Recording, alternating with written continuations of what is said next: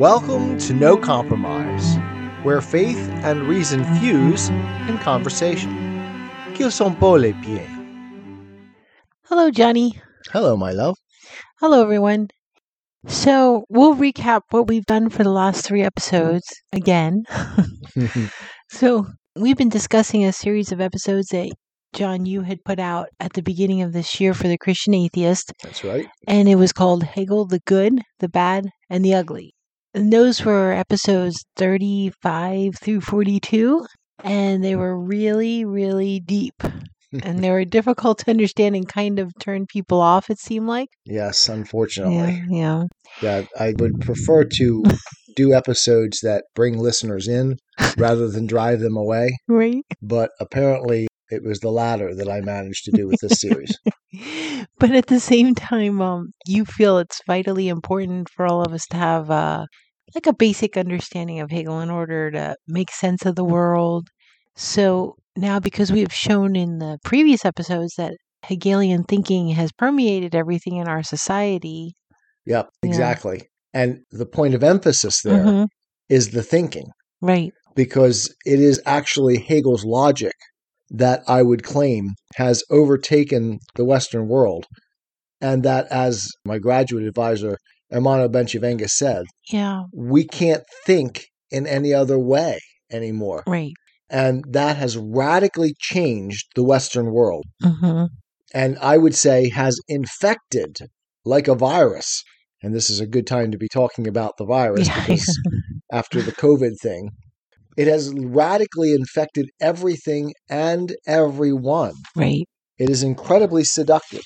And I mean everyone, including the church, our academic arena, our media.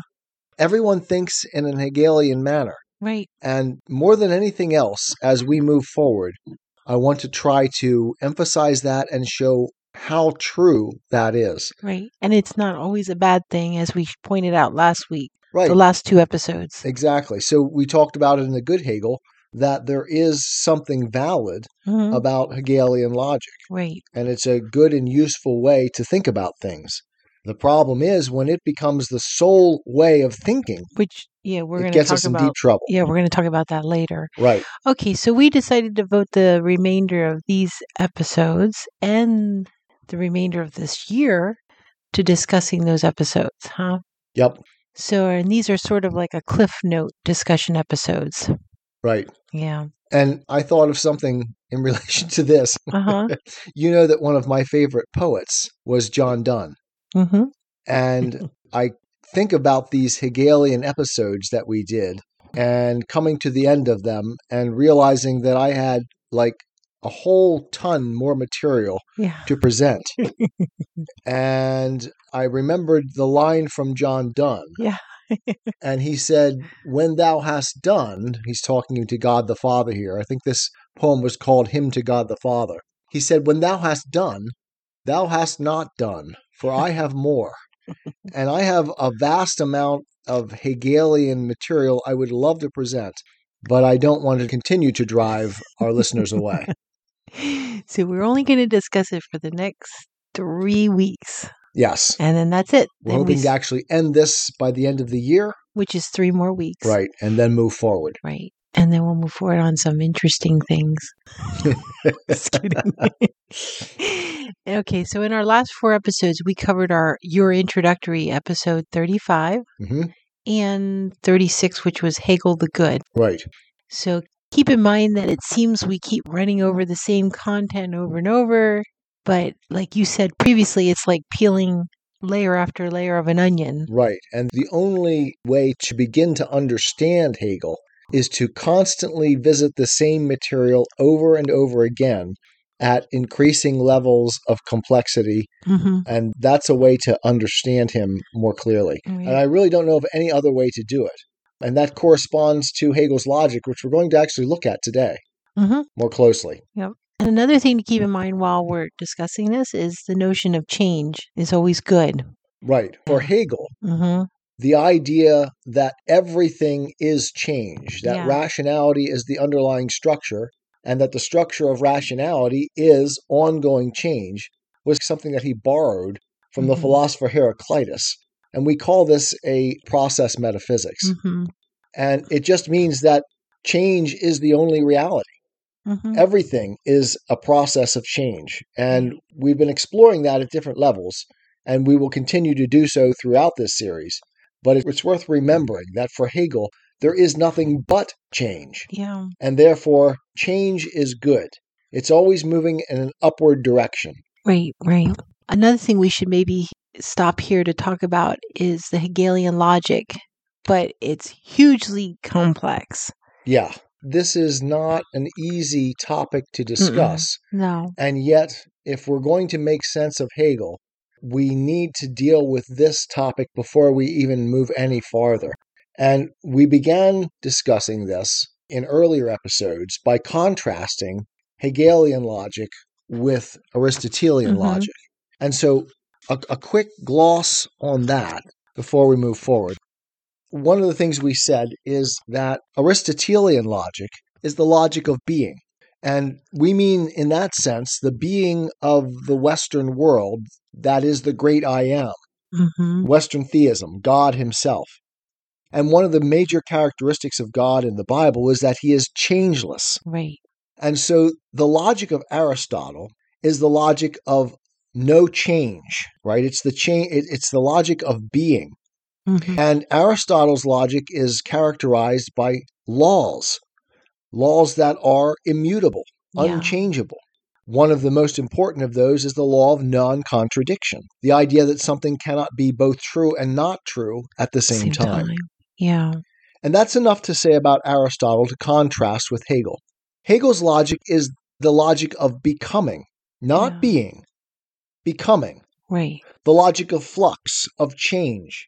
Hegel's is the logic of progress or of flow. And progress is something we just talked about a few moments ago, the idea that change is always good. Yeah. Right? So it's the notion of change, that things are always in the process of flow, but it's also the application of a value to that change because it's always moving in the upward direction for Hegel. Right. And it's not a logic of laws like Aristotle's.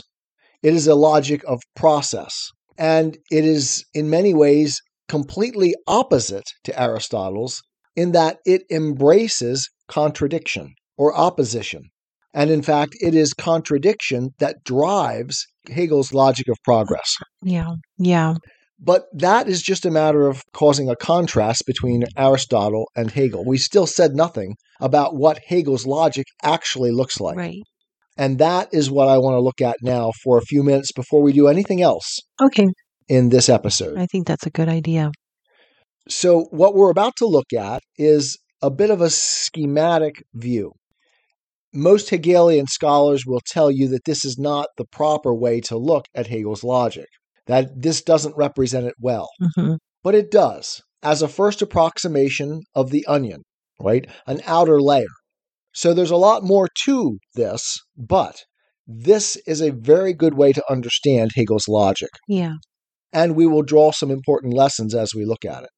So the best way to think first, as a first gloss on Hegel's logic, is in terms of thesis, antithesis, synthesis. Right. Okay. So a thesis is a positive statement or state of affairs. And what comes next, anytime a thesis is put forward, is the denial of that thesis in the antithesis or antithesis. This is the negation, the opposition, the contradiction to the thesis. And then from this, Hegel says, from the constructive interaction of thesis with antithesis, we get the synthesis or progress. This is a logic of value creation. So we create value by the interaction between the thesis, the positive statement, and the antithesis, the negative statement. Right. We create new value.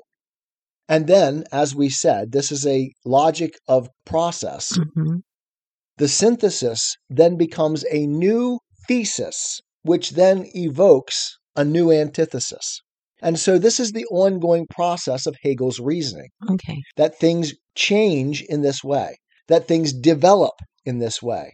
And as we said, things progress in this way because it's always good for Hegel. This is the nature of reason itself.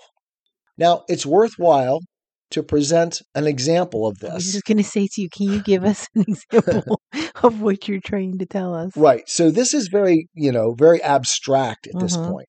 So let's actually take an example from the realm of ethics and see if we can make this concrete enough that we can understand what Hegel is talking about. Okay.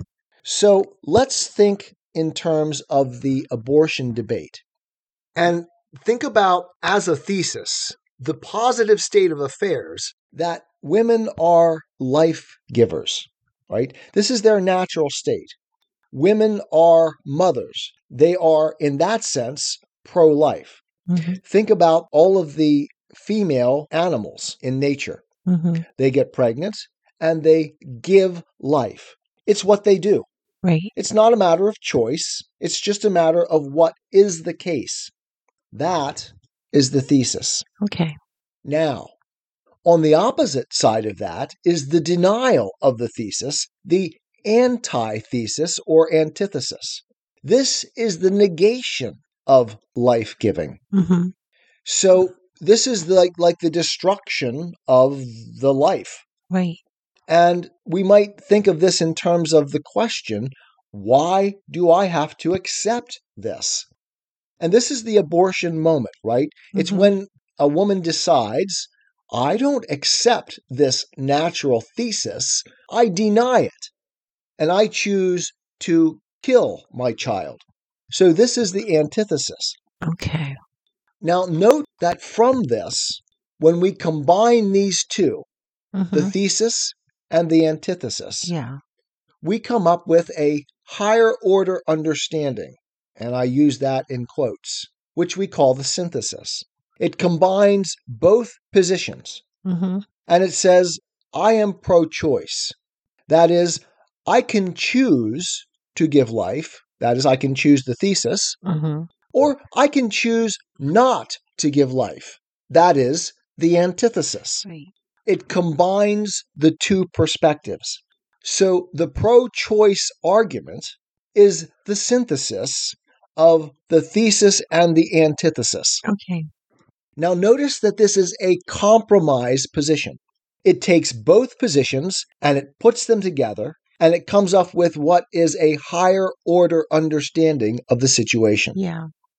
But in doing so, it denies the thesis and, in a sense, the antithesis. Yeah.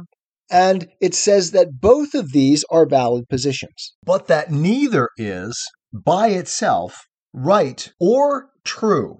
It is a compromise, and it's supposed to yield us a higher or a progressive understanding. Yeah. Now, we can talk about this later in our discussion. Yeah. As to the reality and the real understanding of this, or a better way to understand what's going on here. Yeah. Because I reject this entirely. But at least you can see in this example that what Hegel does is present a situation in which a compromise is the higher solution to a problem. Yeah.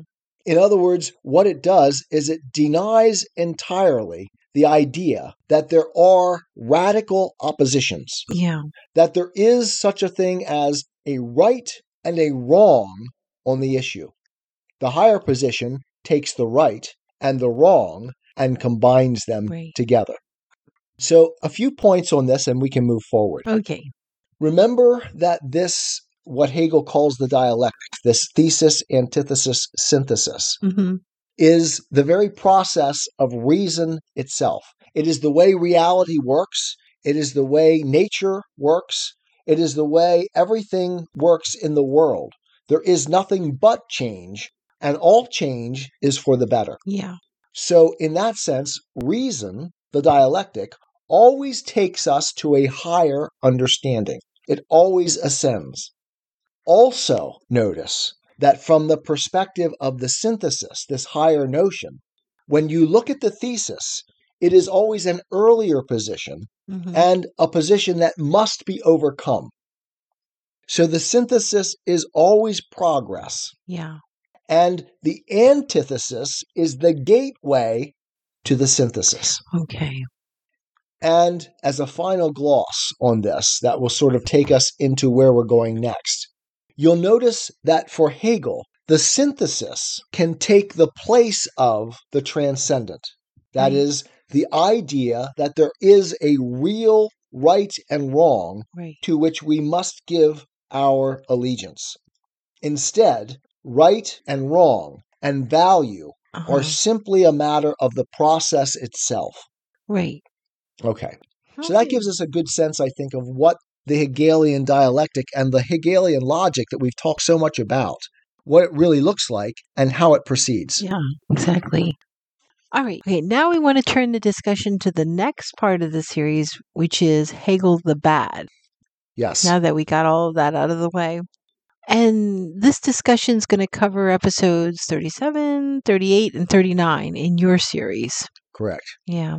All right. So I guess we can say Hegel the Bad, or how Hegel undermined transcendence. Does that sound right? Yeah. And that is the overarching theme of these 3 Hegel the Bad episodes, right? How Hegel undermines transcendence. Yeah, exactly right. And this is central to bad Hegel. Yeah. I mean, for me, that is what I mean by bad Hegel. Yeah. Hegel, I wouldn't say so much undermines transcendence, because that almost seems passive. I would say that Hegel made an explanatory choice. Yeah. Like the scientists of the Enlightenment, who chose to explain everything by reference to matter, right? They reduced everything to matter. Yeah. And so they just said there is nothing but matter, and therefore everything that exists must be explained in terms of matter. Hegel did the same thing with mind. Yeah. And so he made an explanatory choice to rewrite all of reality as mind. Right. And both the Enlightenment scientism, both the Enlightenment scientists who were materialists and Hegel ended up taking the part for the whole. Right. That is, they said all that exists is matter for the Enlightenment scientists, and Hegel said all that exists is mind. And in fact, as we know from our understanding of realism, both things exist, and they must be understood as independent realities. Right. And if we take only one of those, we are missing half of what reality really is. Exactly. And in doing so, we can deny all sorts of things that are very important. Right. Okay, so with that whale-sized theme in mind, let's break it down into bite-sized pieces that we can easily swallow. How's that sound? Okay. Okay, so how does this sound? Your episode number 37, let's say it's Hegel as the origin to where we went wrong. Okay, that's the one we're going to work on right now. Number 38, Hegel as the origin of radical extremism. Okay. And number 39, Hegel as the origin of the inversion of value. How does that sound? That sounds good. It sounds good? Okay. Yep. So each of these episodes, I guess, could be broken into 2 points. One that talks about Hegel's logic, and the other point would be the death of, well, and for now, I'll just say like the death of something. Okay. Is that good? Okay. Right. And this has been very helpful for me. I realize that when we look at these episodes, the way we divide it here doesn't necessarily jump out at you. Yeah. But it will be an extremely useful schema to look at those episodes and make some sense of them, I think. Yeah. Starting with episode number 37, the 2 points that we want to, that we were just saying about would be Hegel's logic and practical atheism. Okay. And the death of transcendence. Okay. What do you think of that? That sounds good. And Hegel, he set up the world for a radical extremism, didn't he? Right. And I think it's worth reading what I said in the episode itself. Okay, go ahead. Why don't you do that? About, 5 minutes in to the episode, I say something like this. Hegel, I believe, set up the world for a radical extremism. Right. And that, I think, is what we are living today. And it has gotten progressively worse and worse. Right. But I think we are beginning to reap the whirlwind right now. Yes, that's for sure. The world has turned upside down.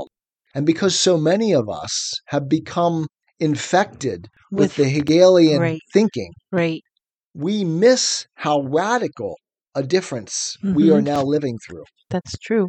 But the world today has turned literally upside down from the world before Hegel. Yeah. It would be utterly unrecognizable to people that lived back then, before Hegel, to see the world we are living in now. Right. They would think that they had turned into upside down world, like the Isaiah passage. Right. Woe to those who take evil for good and good for evil, light for dark and dark for light. Right. We are really living that right now. And the reason we are living that, and this is why I am so passionate about this point. Right. Why we have to understand Hegel. Because he has infected all of us, including, and I mean Jenny and I too. Right. We think in an Hegelian manner. And unless we understand why we think that way, we're never going to be able to reverse our thinking. Right. And so my goal in particularly these 3 episodes of The Christian Atheist, as we go over them here in No Compromise, is to try to help all of you see the way in which you are Hegelian thinkers. Right. And if I can do that, then I think we will have managed to have done something worthwhile in this. And maybe have some place to start a change. So let me just finish there. Yeah, go ahead. Hegel, I believe, set the world up for a radical extremism. And this is the way in which he set us up. An imbalanced value inversion. And there's the Isaiah passage again. From which we have been unable to recover. Right. Even though Hegel himself, as we said in the Good Hegel episode, was not, in most ways, an extremist or a radical. And this is what we hope to accomplish this time. Right. And I pray to God that we do. Okay, so let's go back to Hegel the Bad, episode number 37.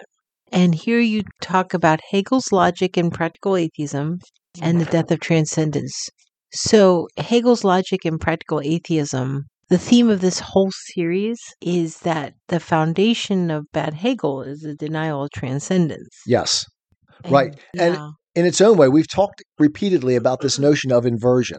Yeah. But that is exactly what the inversion is. Because the Western world always believed, from Plato forward, that reality existed beyond our current world and that there was a greater reality than us. Right. Hegel reversed that. He inverted that. The only reality is the world in which we live. Right. And there is no reality beyond that. Right. That was a radical inversion. And we are still living that today. And most of us are buying it at a level that we don't even understand. Yeah. Yeah, unconsciously. Right. And that is the denial of transcendence. Okay, so you say the collapse of being into reason in this episode.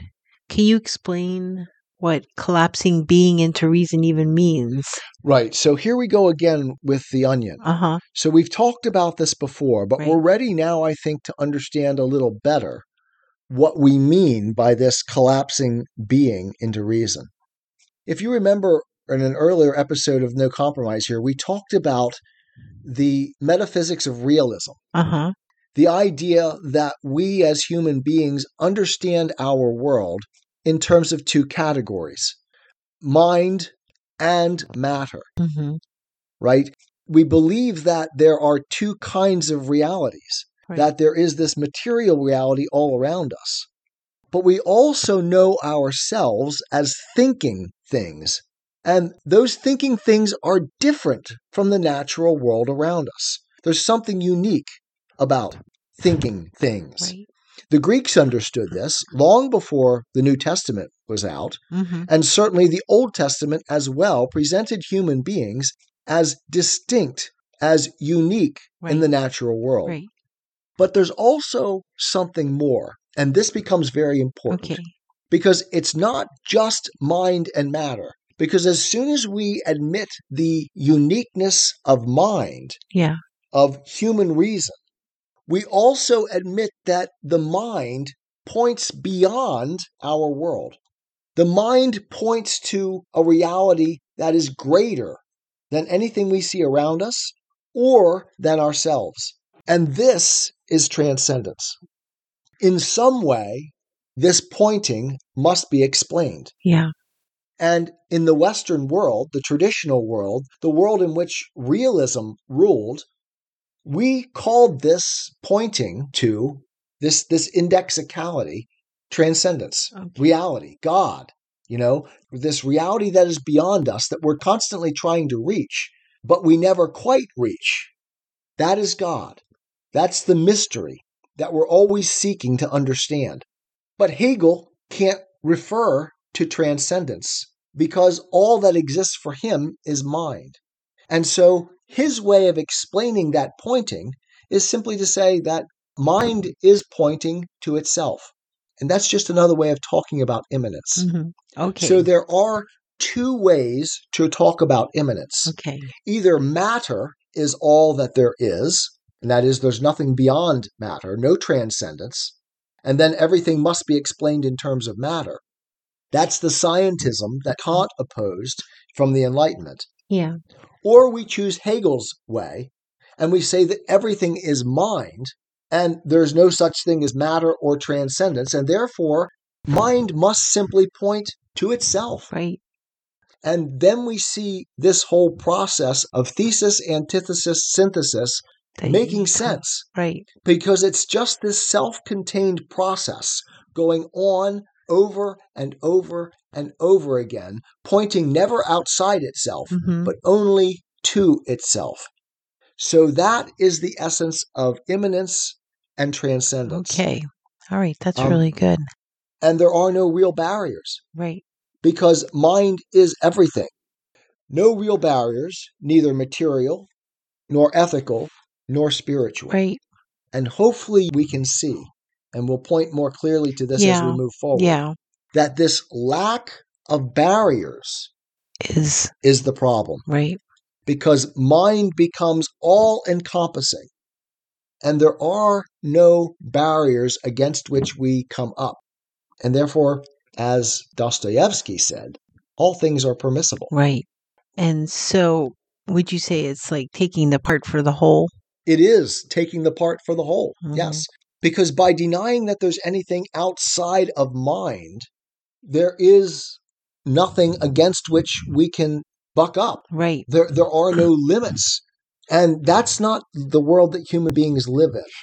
And so pretty much from this, that's where most of our errors are flowing, huh? Yes, right. Every other problem. Exactly right. Because we see this world in which every barrier, every law, every tradition is being transgressed. Right. Why? Because we need to progress. Right. And just a quick example on this. We can think about the nature in our lives. If you remember back when we were kids, the whole idea of gay rights came up. Right. And the idea that, oh boy, well, some people, and we were just talking today on our walk about James Dobson, coming to the conclusion that, hey, in fact, probably many of us are drawn to the same sex by our biological makeup. And that was a hard thing for Christians to swallow. Right. But Dobson swallowed it, and I swallow it completely. I think that may very well be the case. So we came to accept that that was the case. And so we said to ourselves, okay, so we'll allow what? What was it? Civil unions. Right. Then that's okay. But then that became the thesis. See, it was the antithesis. We rejected that. Said, right, okay, this is real. No, it's not. And then we said, okay, it is. Right. And then that becomes the new thesis. And then that becomes challenged. And suddenly we're not willing to accept the idea of civil unions. We want actual marriage equality. Right. And so they push for that. And then in 2015, we get Obergefell versus Hodges. And that becomes the new thesis. Right. Okay. So now what? So now we keep pushing everything. There is no such thing as male or female. Right. And therefore the whole matter, it just all ends up one thing after another The process goes on. And we have denied, we see when we look back, we have denied any reality to ethics whatsoever, that there is such a thing as an actual boundary between right and wrong. Right. So let's get back to the episode where you start talking about practical atheism versus creedal atheism. Right. And in its own way, this is an important development from what we've been talking about in terms of Hegelian logic. And real quick, that's something you discussed in episodes 28 through 32 of The Christian Atheist. Right. We tried to define atheism. Yeah, what is an atheist? Right. That might be worth listening to. Right. I think if you want a clear explanation of what we're talking about here, the best thing I can do is point you to those episodes. But again, they're pretty dense deep and difficult. But if I can sum up what I was saying there, you'll see that there is an application of Hegelian logic to it. So what is practical atheism versus creedal atheism? Because I want to make the case that Hegelian atheism is a type of practical atheism versus creedal atheism. And that creedal atheism is actually not that big a deal. It's easy to defeat. In fact, it's self-defeating. Yeah. But that practical atheism is being represented most clearly by the Hegelian dialectic. Okay. And has pervaded our society. So, on a quick gloss, let's say this. Yeah. The creedal atheist is someone who says, I believe, and there's the creed, right? Because credo is I believe in Latin. A creedal atheist is someone that says, I believe there is no God. Yeah. The problem with this for them is that most creedal atheists hang on to transcendence. Okay. Right? And we talked before about Sam Harris. Right? And Sam Harris wants to keep all of the sort of Christian values that come along with belief in God. Right. While discarding belief in God. Right. That is creedal atheism. Yeah. That's the idea that we can hold on to the values of transcendence and still get rid of God. Right. And I find that to be, after my analysis in those episodes, a position that is almost ridiculous. Right. It cannot be held. To show the flip side, then, is what I call practical atheism. And practical atheism is I act as if there is no God.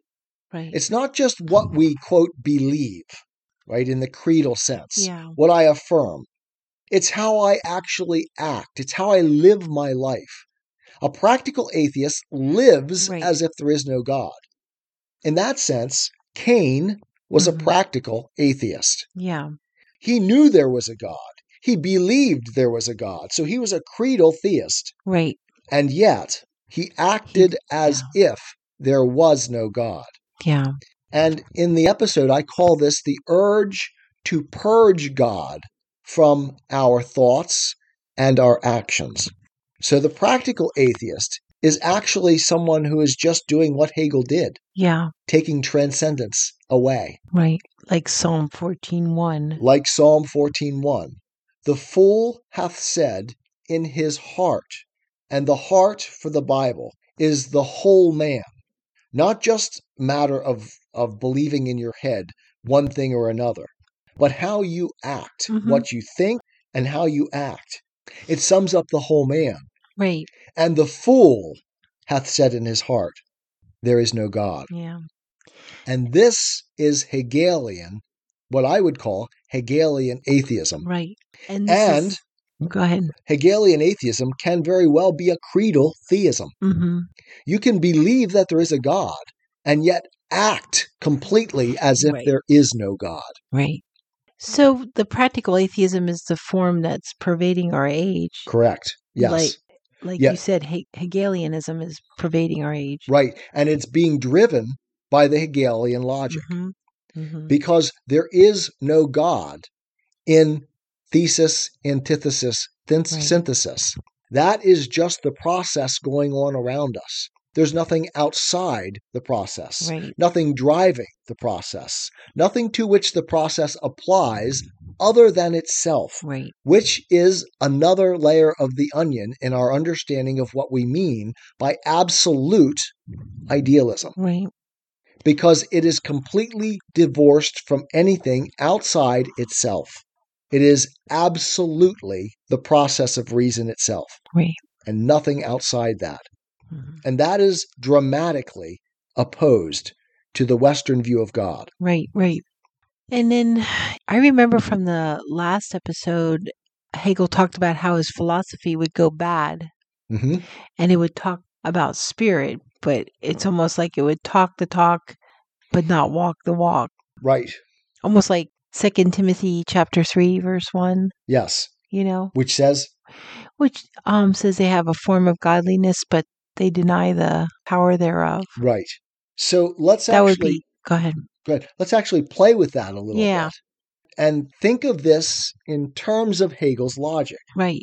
If we look at theism, the belief in God, and that meaning the action of belief in God as well, Right. This would be able, right, in that. So actual belief in God would be theism, and acting as if you believe in God is theism.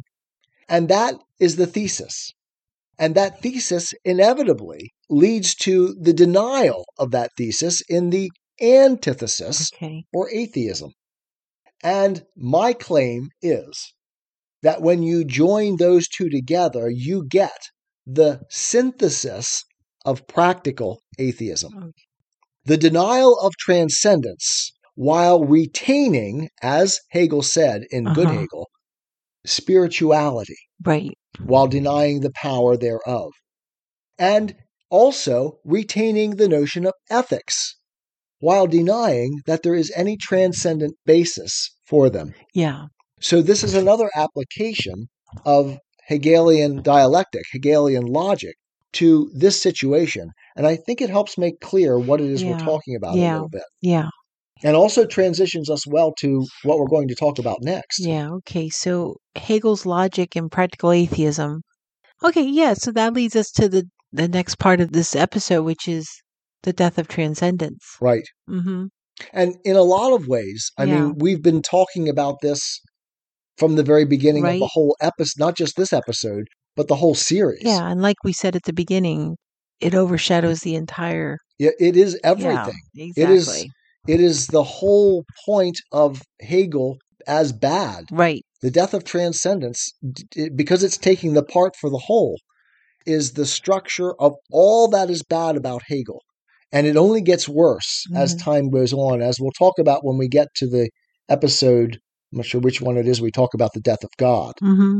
But the death of transcendence really is the whole ball of wax. And so this first episode, dealing with the death of transcendence, sets us up for what comes next in the next two episodes.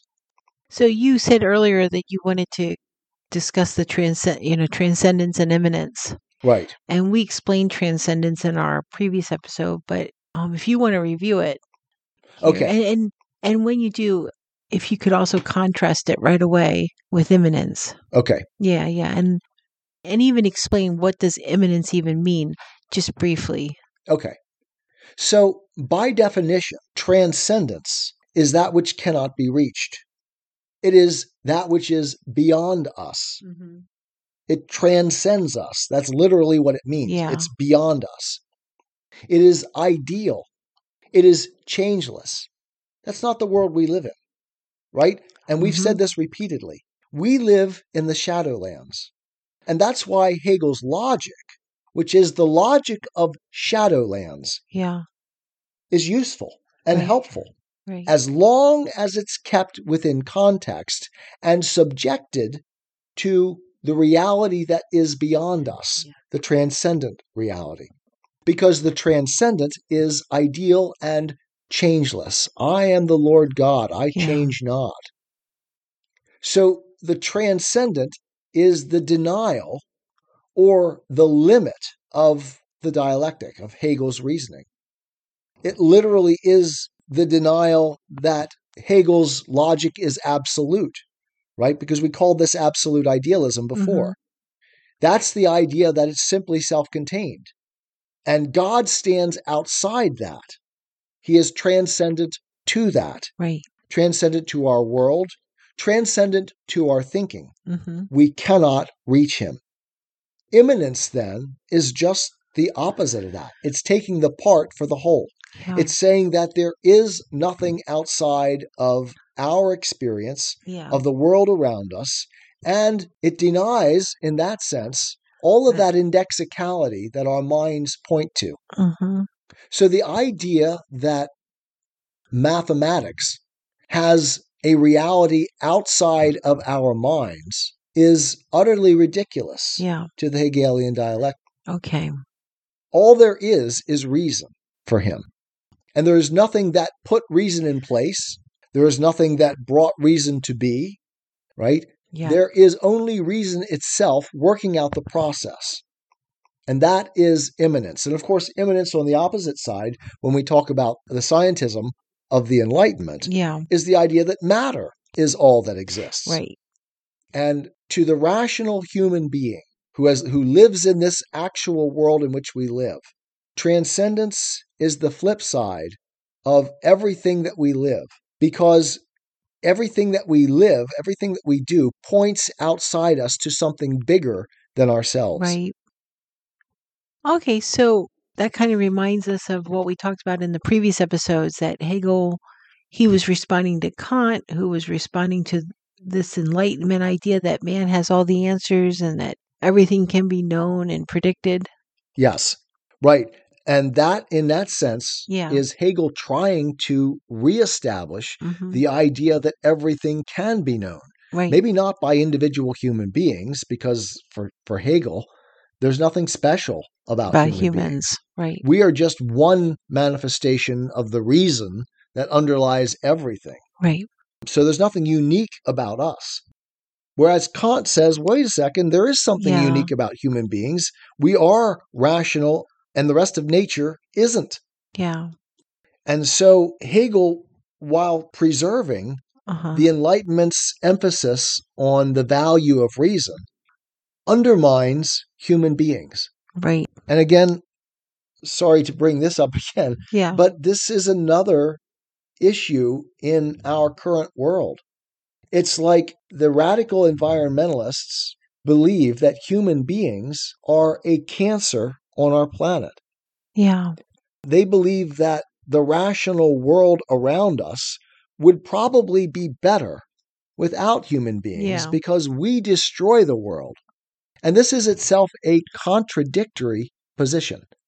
Because if we are, as the radical environmentalists would think, either functions of material, that would be the scientism view, we're just material like everything else, then we are just a part of nature. Or if we are strictly mind, as Hegel would say it, then we are still just a part of the process. Right. And therefore, anything that we do should be good, just like everything else. Right. And yet, they want to say that we are something unique, while denying that we are something unique.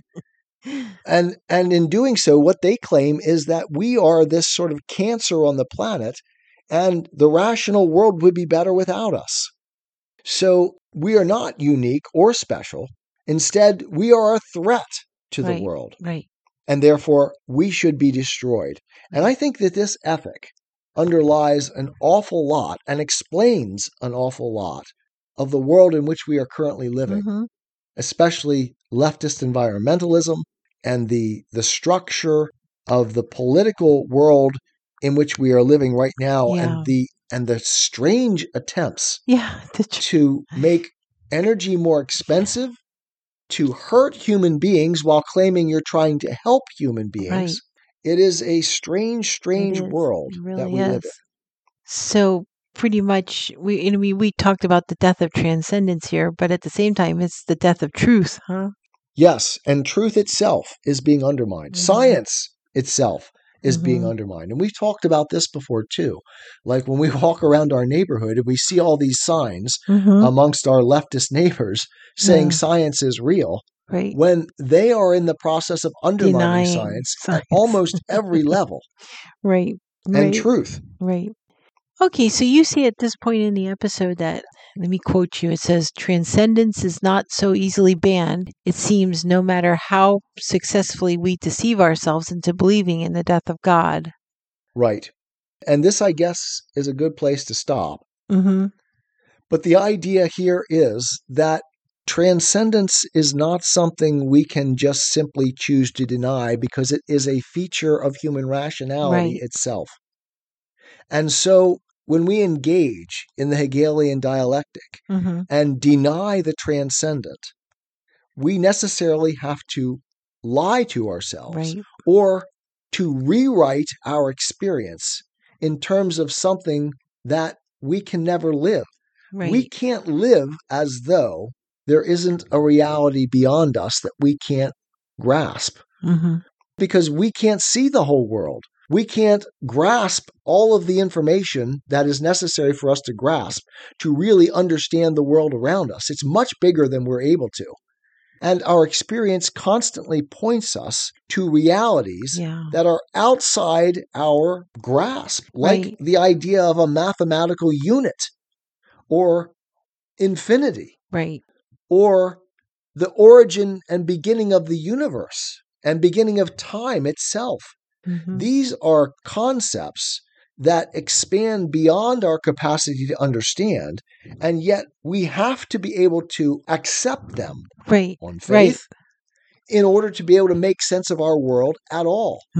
And so if we reject transcendence, we end up rejecting rationality itself, and we lose science, and we lose our understanding of, we lose our ability to even claim that we understand that we aren't rational, or that our world isn't rational or is rational. I don't even know how to say it. Didn't Chesterton, didn't he say something relevant to this? Yeah, he sure did.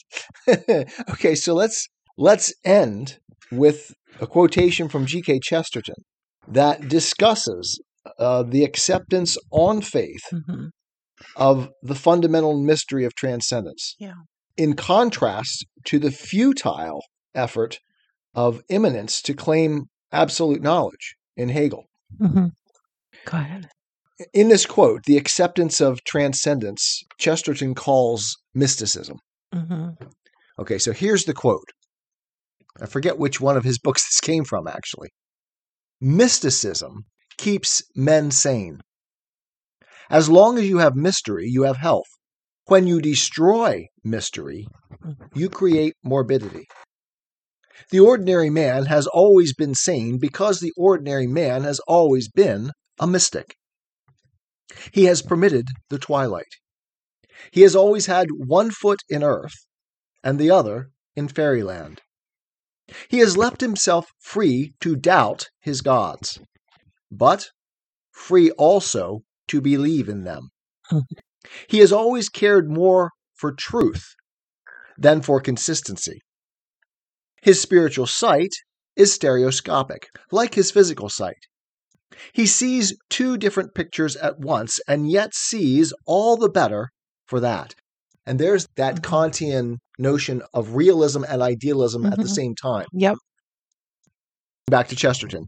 Thus, he has always believed that there was such a thing as fate, but such a thing as free will also. Thus, he believes that children were indeed the kingdom of heaven, but nevertheless ought to be obedient to the kingdom of earth. He admired youth because it was young, and age because it was not. It is exactly this balance of apparent contradictions that has been the whole buoyancy of the healthy man. The whole secret of mysticism is this, that man can understand everything by the help of what he does not understand. The morbid logician, and here we have Hegel and Hegelian logic, seeks to make everything lucid and succeeds in making everything mysterious. The mystic allows one thing to be mysterious, it would be God, and everything else becomes lucid. And there you have it. And that's from Chesterton's Orthodoxy. Oh, that's from orthodoxy. Okay, I was thinking it was from the everlasting man. Perfect. I am a Christian, with the searching and skeptical mind of an atheist. I don't want to believe anything that isn't true. I know both sides of the looking glass, and I know them with open eyes. I choose Christ's side. I invite you to join me from wherever you stand before the looking glass. That's this week's episode. Thanks for listening. And remember, you can have your religious cake and eat it too. You can have reason, respect for science, a 21st century worldview, and be a Christian.